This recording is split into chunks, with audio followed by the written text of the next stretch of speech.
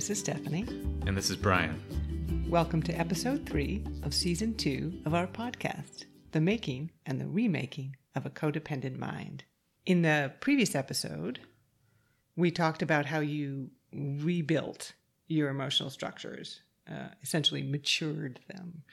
Yeah, before I did that, as we talked about in the final episode of season 1, there was a lot of confusion. There was a lot of chaos. Not only was I not able to process what I was feeling, without the information my emotions were meant to give me, I couldn't even really think straight. Right. So you, on the one hand, struggled to emotionally process what was happening to you and around you. And then on the other hand, you also struggled to rationally process what was happening to you and around you. The emotional healing I did, learning and practicing, feeling and processing my emotions in real time, has enabled me to see how little I understood about myself and my life. Despite being a person who has always wanted to do that, the ways in which I tried to rationally process my life, the stories that I told myself, were way off. And more often than not, got me into destructive situations and relationships, or just kept me stuck in them. So we're going to spend this episode talking about the role of stories and the role they played in your life, and how the process of rewriting those stories has helped you heal. We should say, though, you have used the language that you were just telling yourself stories. Mm-hmm. You told yourself stories that got yourself stuck. And that makes it sound like stories are this bad thing. Yeah, like inherently bad, that we shouldn't be telling stories. Right, that it's just kind of making stuff up to make yourself feel better. But storytelling is something all of us do. It seems an inherent part of what it means to be human. Yes, right. And to participate in a human community. So ideally, stories help us understand ourselves and our world. They help us build lives of meaning and purpose. They connect us with other people. Mm-hmm. So we think about the stories that come out of religious traditions, the stories that come out of families, right. The stories that individuals tell about their lives to help them make sense of their lives. These are all positive ways to understand stories. Yeah, and storytelling. We pass stories down. It's how we learn. It's how we grow as a species, really.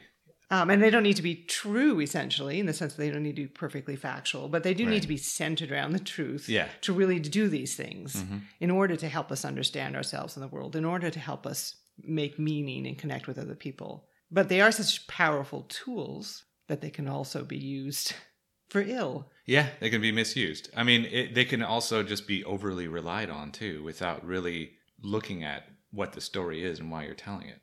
And without figuring out if the story is true for you. Yeah, does it line up with... Is it helping you? Is it fueling your life, the story? Or is it keeping you stuck, as you said? Right.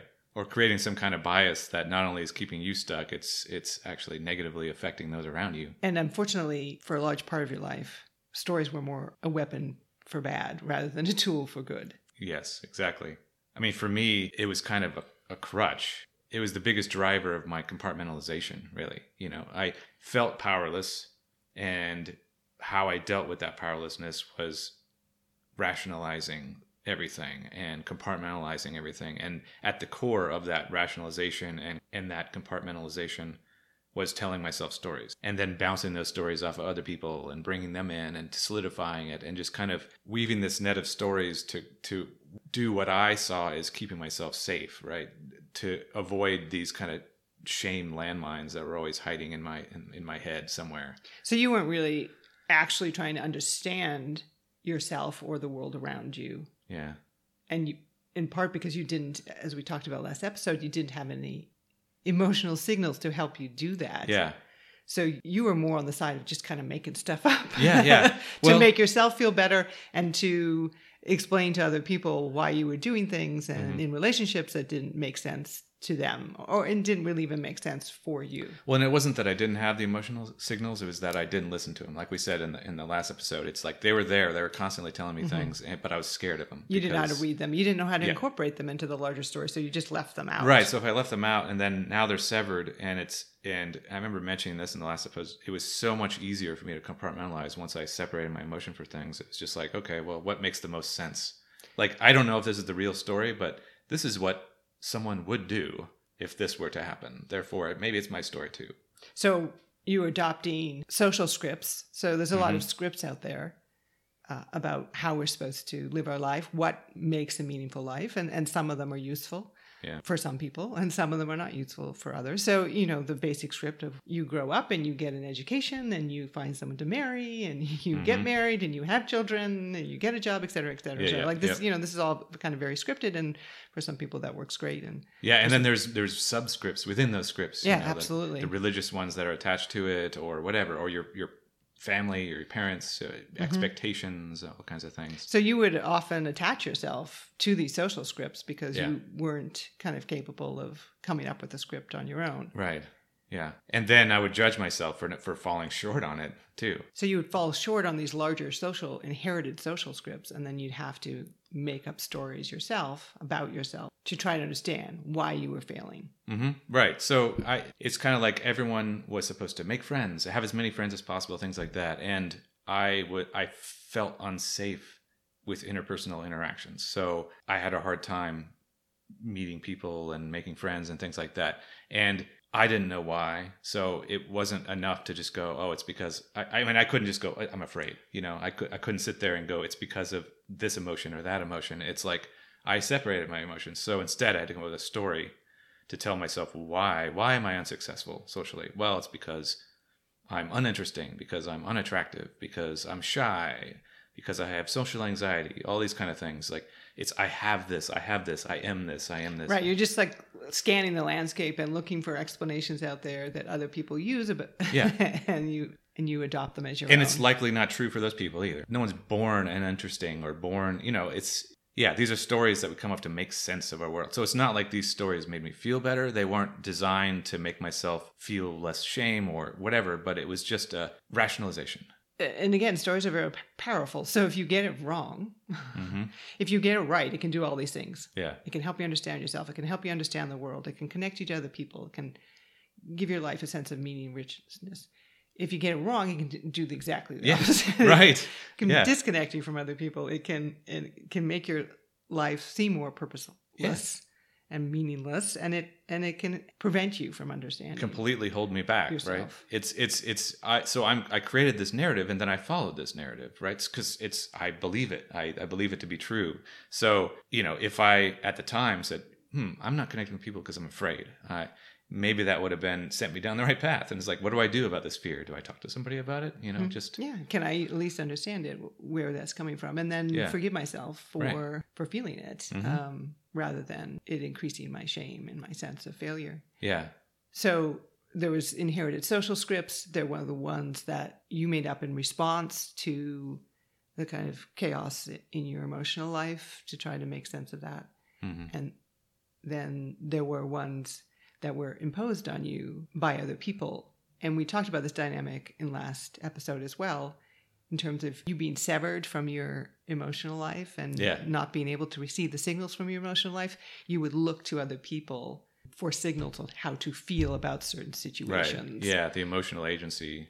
You gave up, your emotional agency, and then we talked briefly about how abusive people and narcissists in your case would be very delighted to tell you exactly how you should be feeling, how you should be feeling about them, how you should be feeling about yourself, and how you should be feeling about your shared life together. Yeah, whatever's going to advance their agenda in some way. So originally it was like, oh, you should be feeling love because we're in love and we should be moving in together and getting married. And then later it became, you should be feeling bad about yourself because you're not treating them as well as they deserve to be treated. But so similar situation here in which you were vulnerable to that because you could not make your own stories that would help you understand yourself and the world. So you easily adopted other people's stories. Yeah, and it was especially difficult if someone was savvy enough or abusive enough that they were able to line their story up kind of somewhat with the narrative that I was already carrying, which actually happened.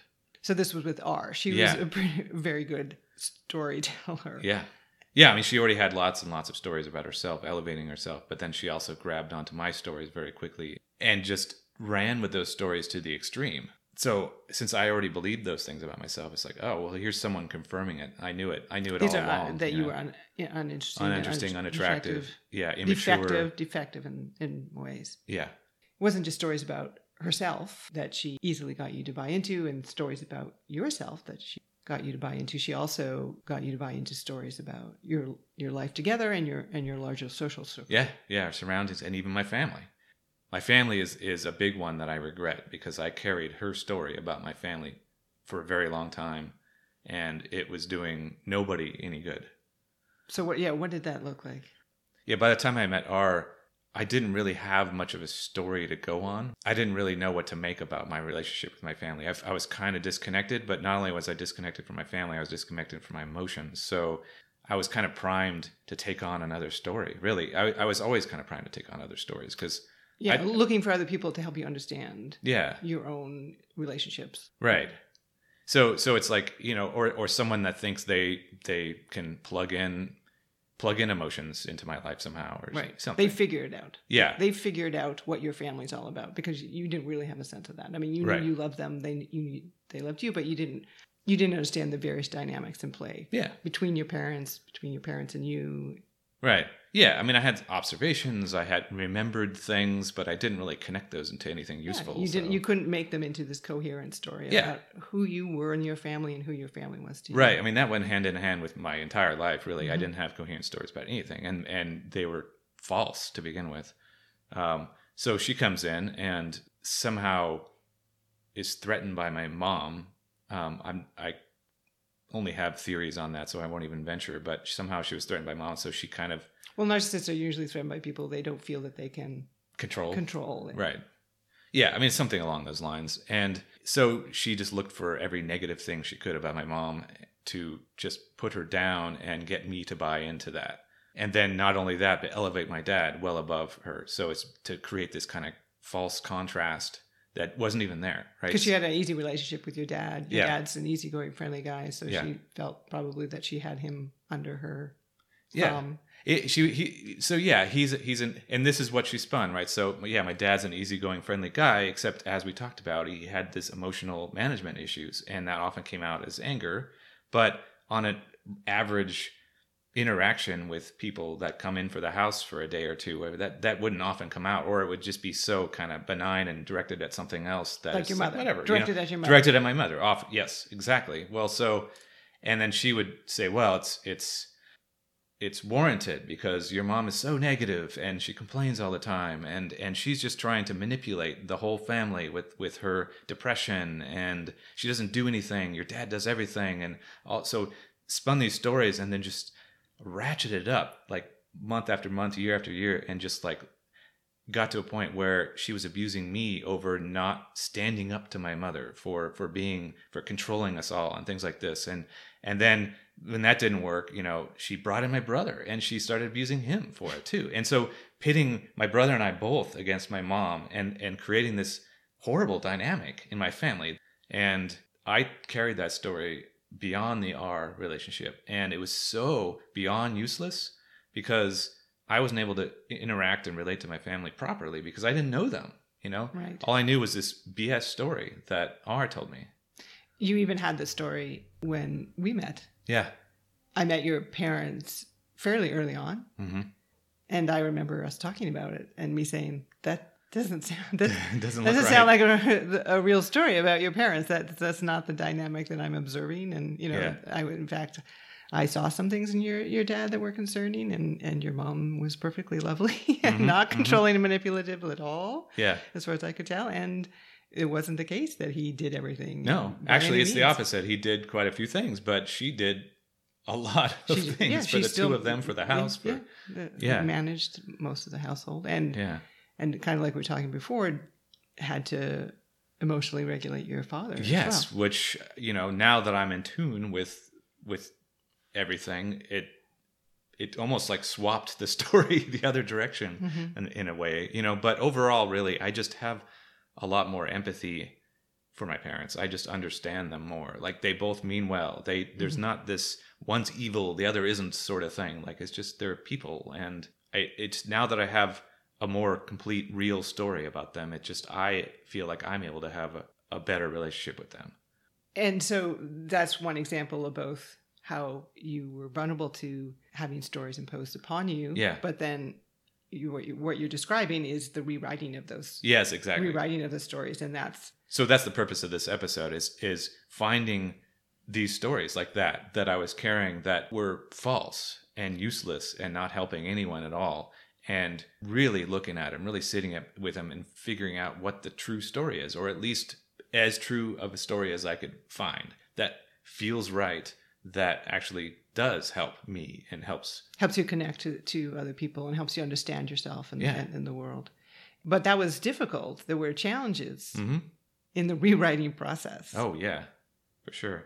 So, yeah, some of the challenges would be, first of all, memory. I mean, memory is a tricky thing. There's a lot of things that can distort memories over time. You may not always be paying attention at the time, so your memory might even form from the start. And that was particularly challenging for you because one of your survival strategies was to essentially not pay attention. Yes. To disassociate. Right. Well, it was a combination of, it was one of my survival strategies, and I was just constantly distracted by threat. So I'd be talking to people whether they were safe or not, and I'm being triggered, and I'm looking for threats. And so I'm not present. Throughout all these years, I was just, part of my attention was always directed somewhere else. So I was somewhere on the spectrum of I'm distracted to I'm completely not even listening at all because I'm just frozen. Frozen, paying attention to something else. Just, how is this making me feel? Like what's going to happen when this conversation's over? Right. Just all kinds of things. And when that happens, I'm not really listening. And so I'm not forming a correct memory either. And since I'm severing my emotions from it all, that makes it that much more difficult for it to register and to turn into a useful memory. The strongest memories for me, and I suspect for most people, are the ones that have emotional content attached to it. And hopefully you have a balance of both bad memories and good memories. Mm-hmm. The good memories having the more pleasurable emotions attached to it, love and excitement and friendship and pleasure, and then the bad memories often having sadness and loss. Yeah. But you had trouble feeling your emotions, as you said, in real time, and particularly even the positive ones were muted. So. Yeah, right. Well, because I was actively severing my emotions from it. So I would have emotions, like we said. They've never been fully severed to where I don't feel, but they would happen, and I would figure out ways to avoid them. So very quickly. So in effect, sometimes it would be as if you didn't feel. Yes, exactly. Right. So, so when I look back on something, even just like the next day or something like that, I'm thinking of the emotion I had when I was trying to avoid the story or avoid the situation or avoid the emotion, which was often some kind of panic or fear or something like that. And then, I don't want to go back and think about that. So now it's like, well, what happened? I don't know. I kind of remember what we were talking about, and now I'm writing a story. Now I'm going to rationalize what happened. Now you're making stuff up. Yeah, just making stuff up because I wasn't not there. writing a real story. You're just making stuff up. Yeah, I'm making stuff up so I can move on now. But what I've done now is I've just lodged this lie into my head. Right. And so you had a problem with memory. Yeah. It was clouded by emotional dissociation, by shame and fear being attached to a lot of these memories, so you wouldn't want to go back to them. Right, Instead, you stick with these made up stories that that I could somehow I can create a story that doesn't give me shame. So it almost created in you this kind of habit of reflexive dishonesty. Yeah, exactly. Right. Yeah. I mean, when I look back, it was a very regular thing for me to do was reflexive dishonesty from all the way from kind of this unconscious dishonesty all the way up to flat out lies that would create cognitive dissonance because I didn't want to see myself as a liar. It doesn't feel good to be a liar. So I would then quickly have to come up with a story to bury the fact that I just lied. Mm-hmm. And this all happens very quickly because I was very practiced at it, decades of skill or decades of practice at doing this to where it was almost unconscious. To where I couldn't even really admit that I was dishonest at all. I convinced myself I wasn't. So you would be in a situation that would be causing you shame or fear. It would be like, well, I don't like the story about the situation. Mm-hmm. Yeah. I don't like the story the situation's telling me. I'm going to make up another story very quickly, sometimes consciously, sometimes unconsciously. Right. And then that's going to be the story that I tell myself and I tell everybody else. Yeah. And that story was often yeah, as you were saying, sometimes it was just an unconscious lie, and sometimes it was more of a conscious lie. Like it was almost the opposite of what the situation was. Yeah, right. Like this person's screaming at me and abusing me. Mm-hmm. I don't like the story that's telling about my life and my relationship and my marriage. Right. So I'm going to tell this other story. Yeah. Oh no, this person was, we just had this rational conversation about this situation. And then that becomes the story that you yourself believe because, as you're saying, you don't want to see yourself as a liar. Yeah. And then once I tell that story to myself enough, I can tell it to others too, except that what I think happened with all of these lies that just this kind of sea of lies that I carried.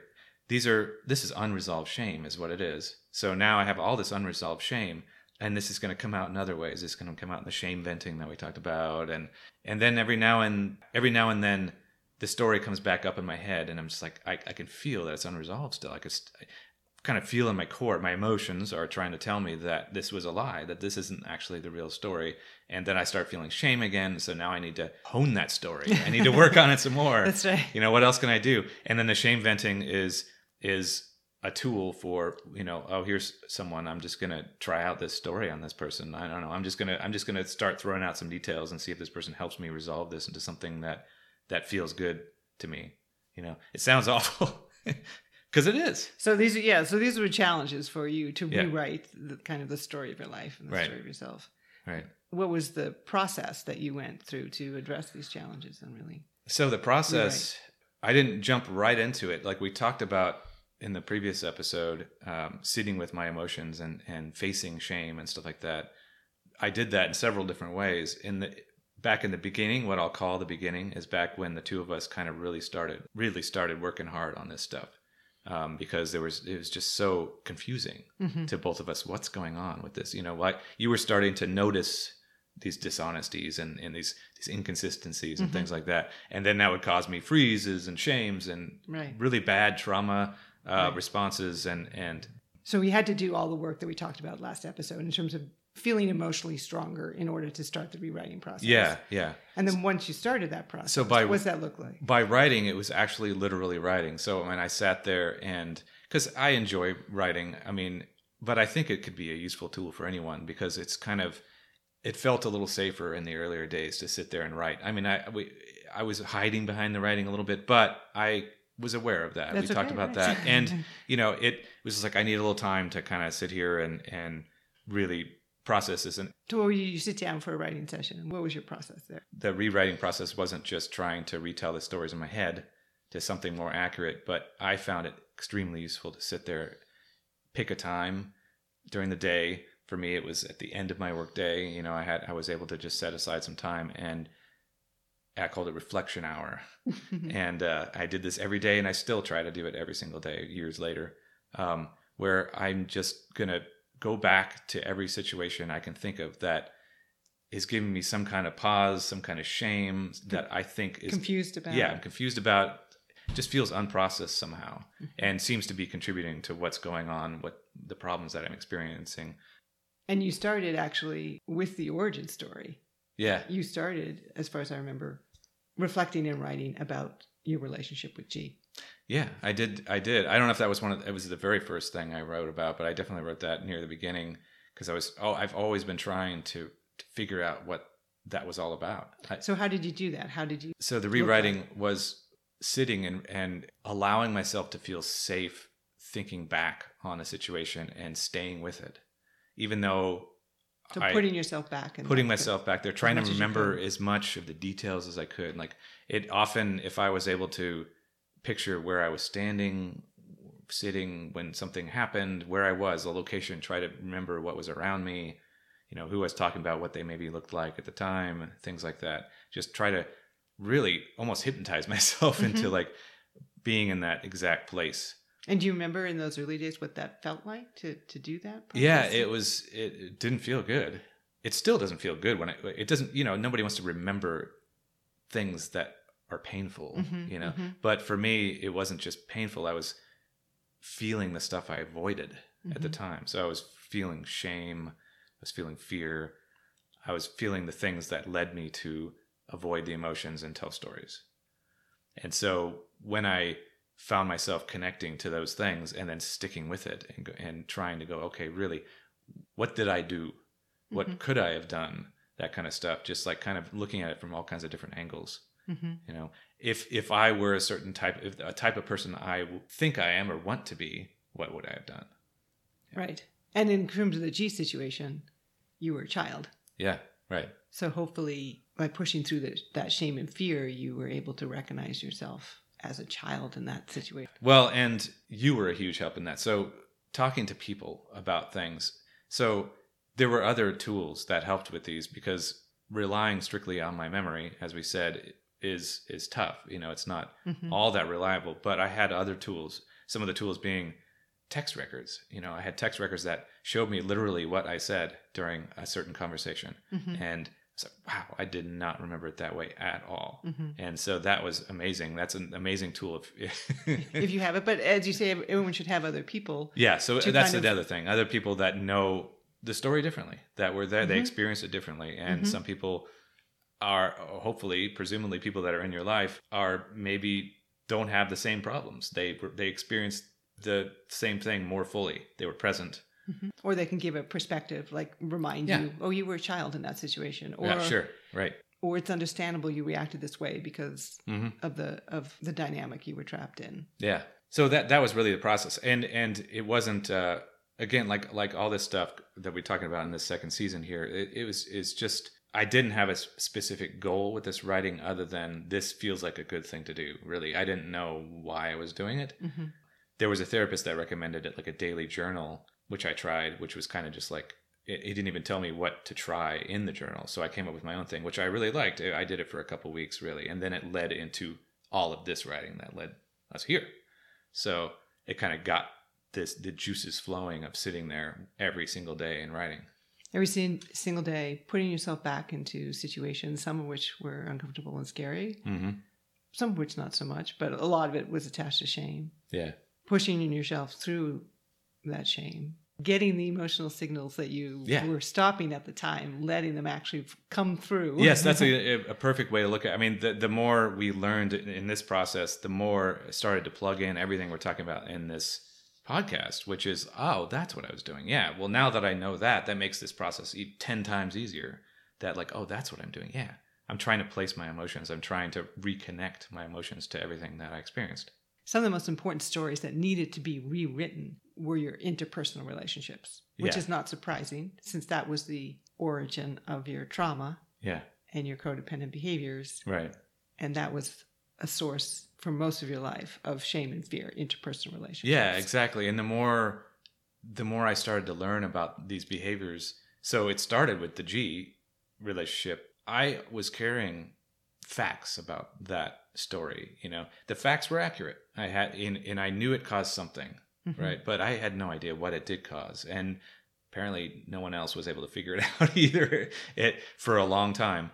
But once I did start to make these connections, like the codependency and things like that, then it was like, oh wow, there's like a snowball effect of realizations that came from that, and that essentially rewrote the G story. So the G story was there. It was already there. So it wasn't necessarily that I was retelling who he was or the things he did, but I was retelling how it affected me, how I carried that. The story of you. Yeah, so the story of me in association with that. And we should mention, we said in the first episode of this podcast, the codependency, we weren't treating codependency as a diagnosis. It's not an inherent thing. It's this collection of behaviors. But we should recognize how enormously helpful that term has been in helping you understand yourself and the world. Right. Codependency is a story, kind of. Yeah, sure. Of what has happened to someone. And certainly you don't want it to be a story that gets you stuck and makes you feel trapped in this kind of state of codependency. Yeah, right. For you, and for us, it has been a story that has done what good stories do, help you and us understand what has happened to you, help you understand your relationships with other people. Yeah. So it not only helps you rewrite the G story, as you said, was a cascading effect. It helped you rewrite almost every interpersonal relationship you had, because codependency was, with the very few exceptions, was a part of almost every intimate relationship you had. Yeah, the codependency friendship and romantic, and all these other little things that discovered along the way, like the powerlessness, the lack of agency, compartmentalization, things like that. Every time we added another piece to this puzzle of behaviors that came out of that early experience, it made it that much easier to keep honing these stories into reality and to, okay, this particular friend, this particular relationship, this is what really happened. This is what I was doing during that relationship. This is who that person was, because I told stories to excuse who that person was and change who they were in my head to feel better about the fact that I found myself powerless and stuck with them. So all this framework that I got from starting there at the beginning made everything make that much more sense.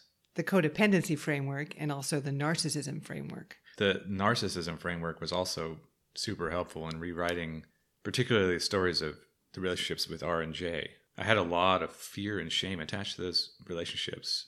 And with R, there was shame, but it was mostly fear. The years of gaslighting and abuse convinced me that she was right about me, that I was a useless, hopeless, scared little boy with nothing to offer the world. With J, there was fear, but mostly shame. Shame about how ridiculous a person she was, the way she related to other people online, in person, this silly, childish personality, and then her lack of intelligence. So you had shame of not only being with her, but her having power over you. Yeah, right. So with both of them, I told so many stories about them, about myself, about our relationship in order to get around that shame and fear. I told these stories to myself, and I told them to other people. And again, some of them were just compartmentalizations and rationalizations, and some were closer to outright lies. I mean, one big example that stands out in my head is at one point, kind of close-ish to the end of the relationship with Jay, she had cheated on me and told me only because the other guy kind of knew me and was going to tell me if she didn't tell me, sort of situation. And enough of me knew that was unacceptable behavior that I was already talking to other people about Jay. You know, I was already venting to people the way I did, which is kind of give just enough information to shame vent. But then if anybody went a little too far with their feedback, like, that doesn't sound good, I'd back off. We talked about this before. We talked about the narcissism episode. Yeah. You complained about her behavior. And right. And then, so when it came to this cheating issue, I pretty much consciously knew that would go too far. I couldn't tell anybody that because there'd be no backing off from that. Then they would expect that you do something. Yeah, I'd be like, okay, why is that okay? Why are you in this relationship? Yeah, right. That question that you didn't want to. And then I did further rationalizations in my head to feel okay about the cheating, just to move on from it. One being like, interesting. I don't feel jealous about this. I didn't really question too much about that, other than just I was like, well, I must be emotionally mature then, or something. I don't feel jealousy. Not like, wait, maybe I don't feel it because I don't care about this person, which actually was the reality. Right. But regardless, I knew I wanted to bury that story. So you never told anyone about that? I didn't tell anyone until, obviously, I told you at some point way later after the relationship was over. Right. Yeah. Right. So when I read about the narcissism and codependency link, and we learned more about that dynamic, I was really able to start getting past the shame and the fear, because it was like I was reading about myself when I was reading that, and my relationships with both of them. It just started to make complete sense. I didn't have to make up stories to explain those relationships. Because someone already had written that story. That story's been written over and over and over again. It's actually a common thing. Narcissism and codependency, right? So it empowered me to look at R and J for what they were, and then I could start to forgive myself for being with them, because I understood how I got trapped in those relationships. It was helpful that they were both so classically narcissists, so easily recognizable as narcissists. Yeah, and all the comparisons, all the similarities and everything between the two of them. Yeah, the trajectories. So it was like same story twice. Yeah, with some slight variations. Yeah, and it made it so it's like, well, there must be a pattern here. So now, in addition to being able to do emotional processing real time, you feel equipped to do intellectual processing as well, in terms of what is happening to you and what did happen to you. Yeah, having the right stories about myself and my past, ones that demonstrated understanding, ones that come out of knowledge and insight rather than fear and confusion, it was really an essential part of the healing process. And codependency and narcissism as concepts, as clusters of behaviors, has been powerful tools in constructing the right stories. So to circle back to the first episode of this podcast where we talked about how we viewed codependency as, again, not an innate characteristics of a person, but a cluster of learned behavior that was habituated right. by ongoing abuse or trauma. So even though you now have this new emotional and intellectual insight and understanding, the behaviors that made up your codependency had been habituated over decades. Yeah. And breaking habits can be really difficult. Yes. In the next episode, we'll be talking about that part, breaking these habits of codependency. And we hope you join us for that episode. You can find us on Facebook or Instagram by searching Codependent Mind.